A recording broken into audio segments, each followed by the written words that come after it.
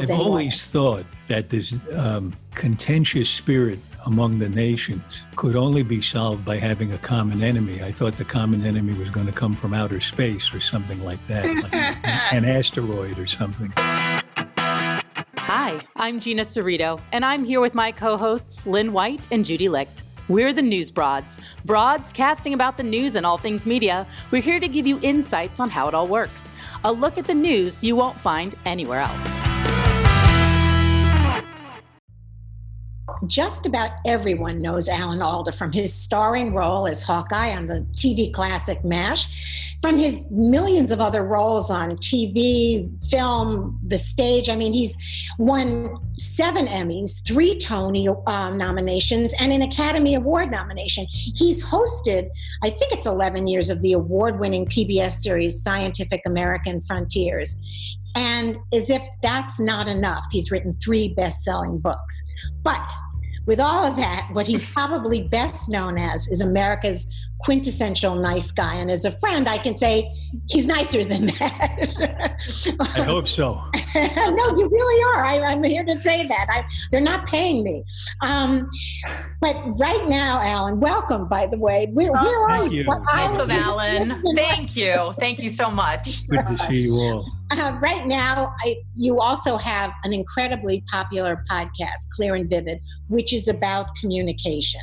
And there's the Alan Alda Center for Communicating Science at Stony Brook. And your last bestseller, If I Understood You, Would I Have This Look on My Face? You really made yourself an expert on communication. How did that happen?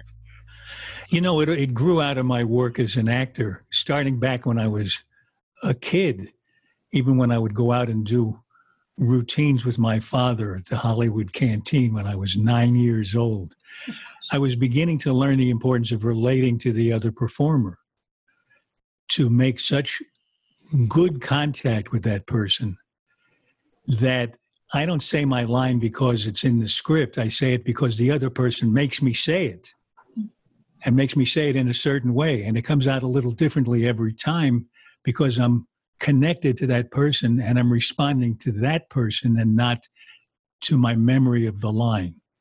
And that's the basis of communicating, it seems to me, it's one of the important parts of the basis of communicating, which is connection to the other person and not unraveling everything you want to say and spraying it all over them. But what sparked your interest, I know, in science and communicating and really making yourself an expert? You felt it was necessary or what? No, I found myself doing it.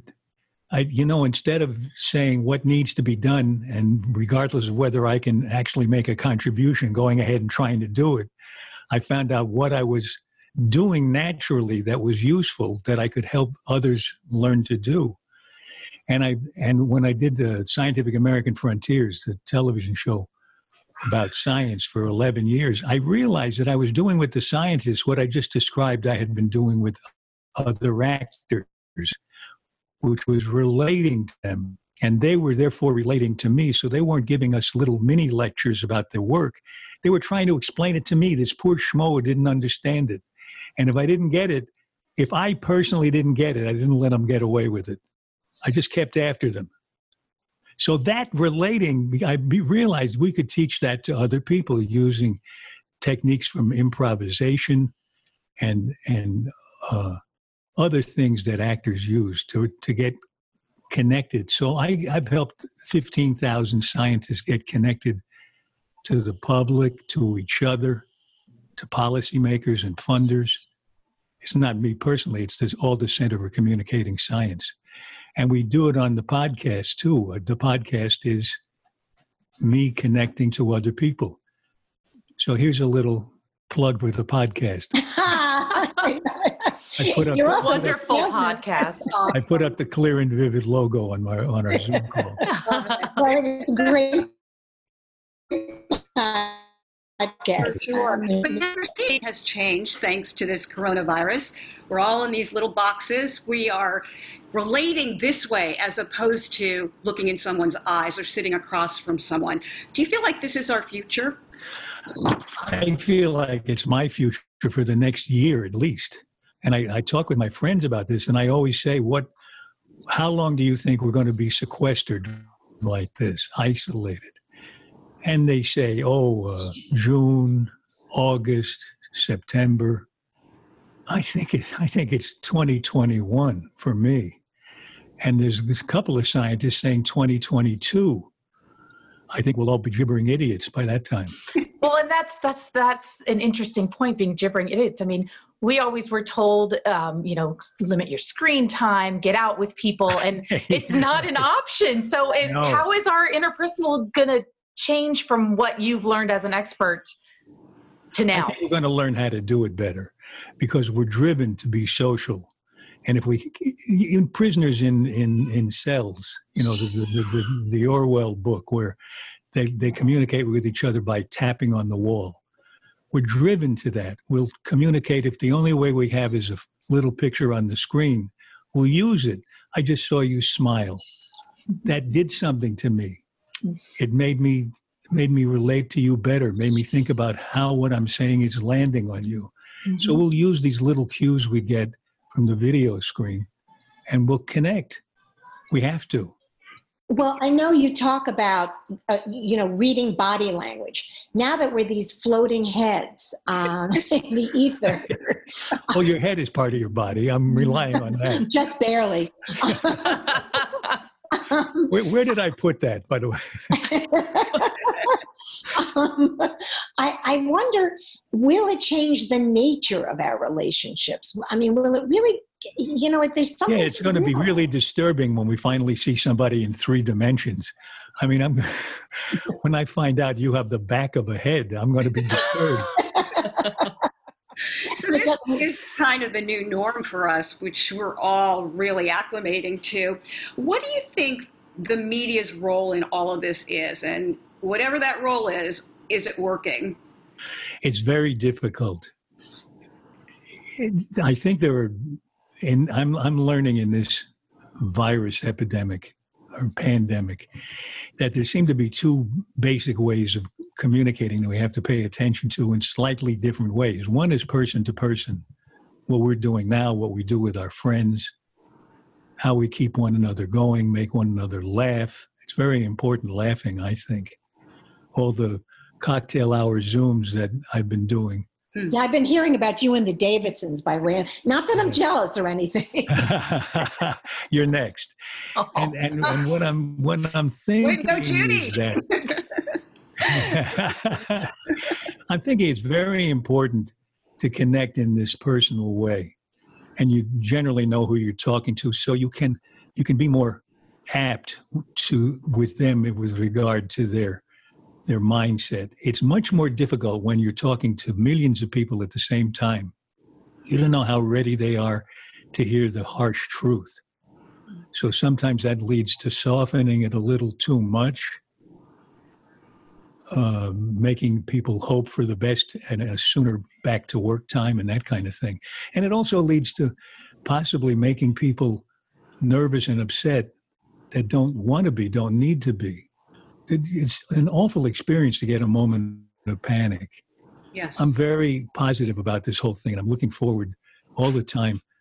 There are things I like about being isolated and sequestered like this, but I still have had 1 or 2 very brief, few seconds moments of panic. Am I having a symptom? That kind of thing. So I imagine it must be really hard for somebody who feels that all the time.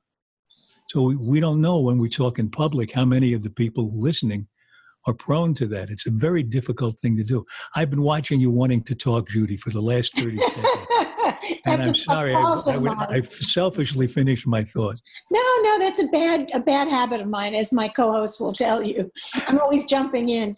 But do you think the media has done a bad job in the sense that they've really, really scared the hell out of everyone? I mean, it's to be frightened, but it's constant. It's constantly evil. It's constantly bad.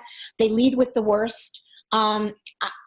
Is it Or overkill? is that kind of how media has always been? I mean, is there a difference between, because they're all doing their reports either from their homes or their basements or telling, them about their spouse that has it or whatever? I mean, is there a difference between the media before coronavirus and now? I don't think so. It seems like it's the same model. There's a gas explosion in Newark, and for the next 12 hours, we're hearing reports from neighbors. There's this tremendous focus on what seems to be an event that's of national interest. And now we've got an event that's of world interest. So it's nonstop. If it bleeds, it leads, was the old newsroom. What do you think? I mean, you're all in the media. You are the media. Do you think it's doing a bad job or what? What do you think? I think we need it more now than ever because that's the way we're communicating through the media. I think it's overkill, to be honest with you. I really do. How about you, Gina? I'm somewhere in the middle. I think that there are people who are scared, and the way that they become less scared is to learn as much as possible. I think there are people that can't listen to it at all because it's too disturbing for them. And I think that the problem with the media is that, at least when I was in the media, I was going out to stories, I was going to places, and now people are doing their interviews like this. I mean, in a pre-corona world, we would be interviewing you and where we usually interview, at Judy's apartment. And, this is, it's a different way to communicate. And I think that the media is using their same old model, but they're doing it differently. And I think there's going to be a lot of learning to be done in this sense. What do you think about this? The one worry I had about a natural tendency of the media is to ask questions to see if they can get a fight going between people who are supposed to be guiding us through this experience. And, somebody is lacking in foresight or creativity or leadership in dealing with the problem. So they ask other people to criticize them. And it's like setting up a wrestling match that we don't need when we're trying to get the best cooperation out of people. And I don't like to criticize the media on any basis because we need them so desperately, and they're criticized and demeaned way too much. But how do you handle that question of saying, why don't let's you and him have a fight? Well, Chris Christie the other day just said that between Donald Trump obfuscating and the media antagonizing, they're just in a death spiral with each other, and we're the losers. Right. And to your point. Yeah, that's an interesting way to put it. That you want people to cooperate more. Yes. And you're working with a leader who's extremely sensitive to criticism. So there's the problem. You don't want to lower your standards of bringing to light the problems. Yeah, but it's also about reality TV, right? It's kind of that what you see, what you get for that moment, and they try to embellish the moment, sometimes for ratings, and for other reasons. And it's changed everything, I think. And I think that's kind of what you were saying. I certainly don't have the answer to that. I was just going to ask that. What do you think the answer is? But just an idea. I always fall back on what I think I've learned about communicating, which is to relate to the other person, to have empathy for the other person. Not by empathy, I don't mean compassion or wishing the other person well. I just mean as a communication tool to try to figure out what they're going through as you communicate with them. As I talk to you, am I landing on you? Am I creating an objection in your mind? How can I use what I think you're going through to make it clearer and more vivid to you? Clear and vivid. Very nicely done. If I could change gears a little bit here. We talk a lot about media, obviously, because that's our thing here at News Broads and your communication. I just was wondering, in your opinion, the way that we're set up here, we're interviewing you because you're an expert, or I have a virtual cocktail party with friends from college or work or whatever. I have 3 children, 6, 9, and 13. And I feel that these are the days that they're making these friends and building these relationships. And I'm wondering how it's going to, or maybe what we could tell kids on what communication means and what interpersonal communication means when you are at a distance. That's an interesting question. I'm not working with kids right now, so that hasn't occurred to me. Making friends for the first time this way, or even just building friendships, or my kids haven't seen their friends in over a month, which to them feels, well, for all of us feels like millions of years. But when we go back in, how is that gonna? I feel that they're missing out on a lot. You think it would be interesting to experiment with little kids and see if they can have tea parties with their friends, or have virtual doll connections. My doll's talking to your doll and that kind of thing. Maybe it's possible to set up games for them that have structure, so they can get into the game and in the process relate to their friends and make contact. Because there is this barrier of talking to a screen that makes you feel you're not connected. But if you're involved in the game, you might get past that barrier and just relate. I'm just guessing. Jeannie, you said your son plays hide and seek with his friends. The 6-year-old. Yeah. So my 6-year-old will take. No so kidding. he'll take my phone, and he's on a Zoom call, and he'll hide somewhere in the apartment and say, "Guess where I am." That's great. It is. It's their survival. I mean, they're figuring out as we're trying to figure it out. So you could do Simon Says probably too. Oh, that's a good one. No Red Rover. No Red Rover. Good.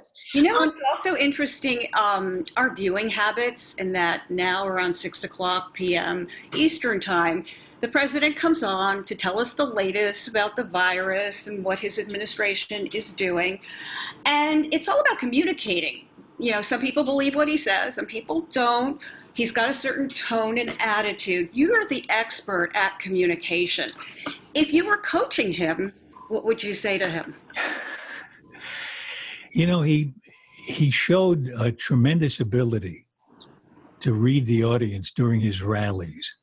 You could see him experimenting with a catchphrase, and it would come out casually the first time. And as the reaction built, he'd draw on it more, and he'd get punchier with it until it became a surefire thing to go to. So he was good at reading that audience.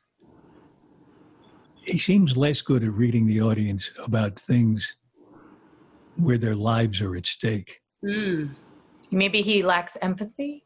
That's what I'm wondering. He seems to have a certain kind of empathy in terms of how he's doing. Yet he's got a great following. Yeah.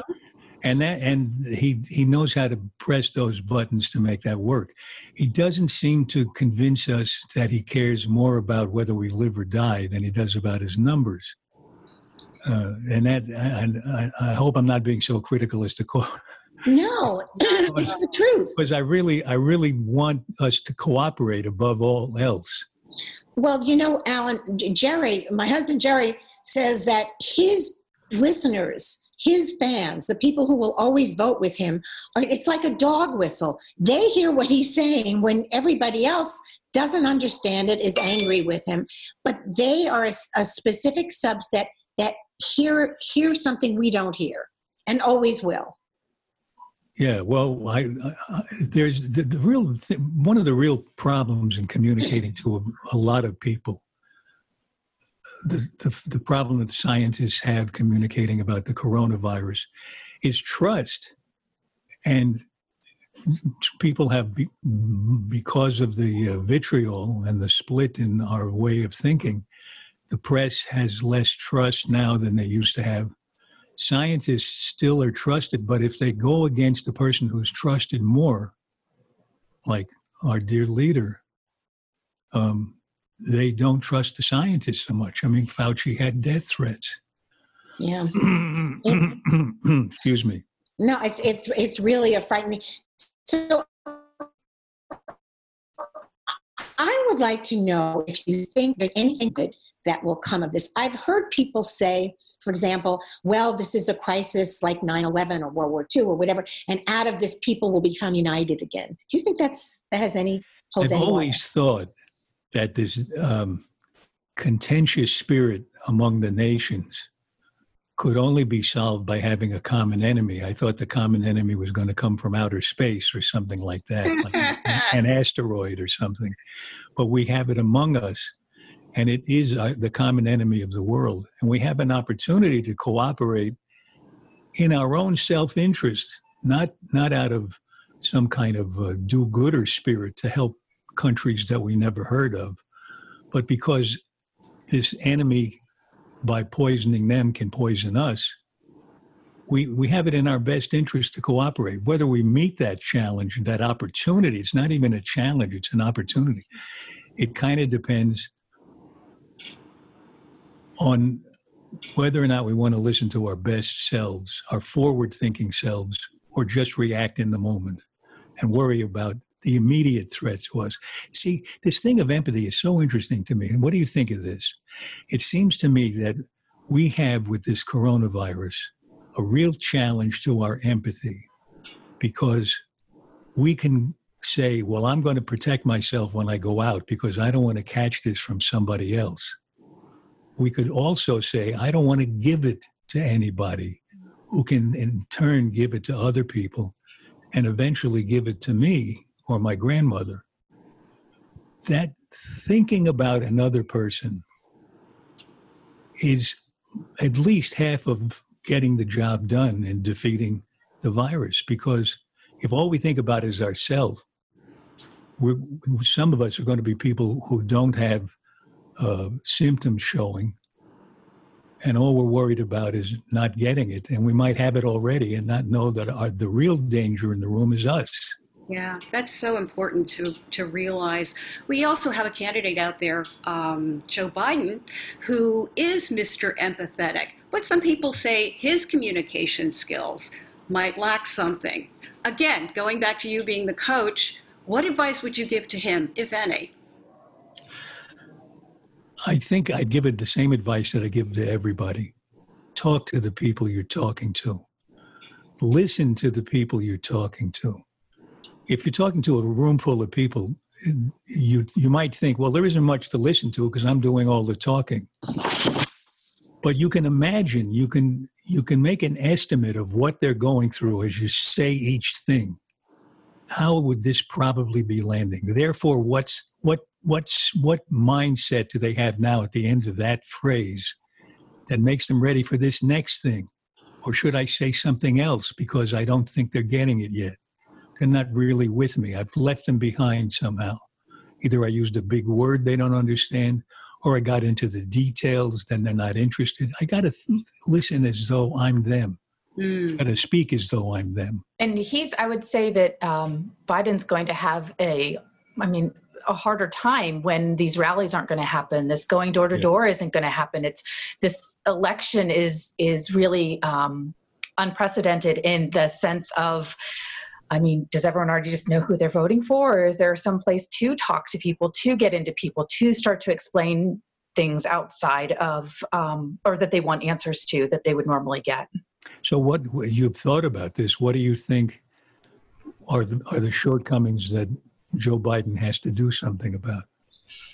I think that the problem with, in my opinion, the polarization of the liberals and the conservatives and all this divide, because we aren't going to have a normal election where we could talk it out and do this. I think it's going to just continue to keep us where the divide is and not move us forward, which right now I think politically we need to be moved forward, but I don't know if that's going to get its fair shake. I think, Gina, you're talking in general terms. Yes, I am. About Biden specifically, in answer to your question, Alan, I think the fact that, he loses his way a lot of the time and is a problem, that he sometimes talks too much but off point. Right. He has certain I think he used to be a really good communicator. And I think sadly it's slipping by him. And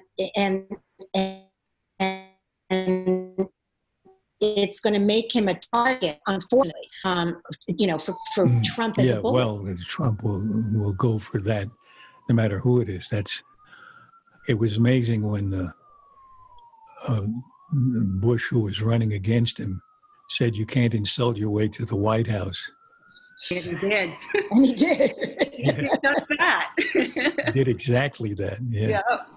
Well, I got to tell you, you've got a really good message. The book is fabulous, but your message is even better, which is that empathy really is the answer. It's the answer to communication, whether it's on a screen in little boxes or in person. Yeah, and I every time I say something like that, I really take the trouble to explain that empathy means as many things as there are the people who say the word. Mm-hmm. Everybody's got a slightly different definition of it, but the definition that I'm working with is not that the empathy is doing something good for the other person. It's only reading them so that you can communicate with them. Because empathy is something I think of as dark empathy, where you know what they're going through and you use it against them. Interrogators do that. Torturers, bullies do that. Yeah. They know exactly how you're feeling, and they know how to make you feel worse. Mm-hmm. So empathy in that light is not a helping mood to be in. So we send you as much good empathy as we can, and we hope that you enjoyed speaking with us as much as we enjoyed speaking with you. I did very much. I think I talked too much. I wanted to hear more from you. Oh, well, okay. We'll come on your podcast. How about that? Oh, no, now we're talking. Now you're we talking. Also should plug Alan's terrific, clear and vivid podcast. And the book that he wrote, which is his latest bestseller, If I Understood You, Would I Have This Look on My Face, which is one of the all-time great titles. It's also about how we miscommunicate and what we can do about it all the time. And it's about reading one another. I'm sorry, Glenn. What? I said it's a great read. Oh, thank you. That's very nice. It's been fun talking with you. Alan, thanks for being with us today. And you know what? If you don't call me up to have a cocktail party, my feelings won't be hurt. You know what, Alan? Me too. We are so available if she isn't. Yeah, I can't take this crying thing. Okay, we won't cry, but we will thank you for being with us. Thanks so much, Alan. Thank you. Great to talk with you. You too. You've been listening to The News Broads with Gina Cerrito, Lynn White, and Judy Licht. Our producer is David Levin, and audio mixing by Barry Hirschberg.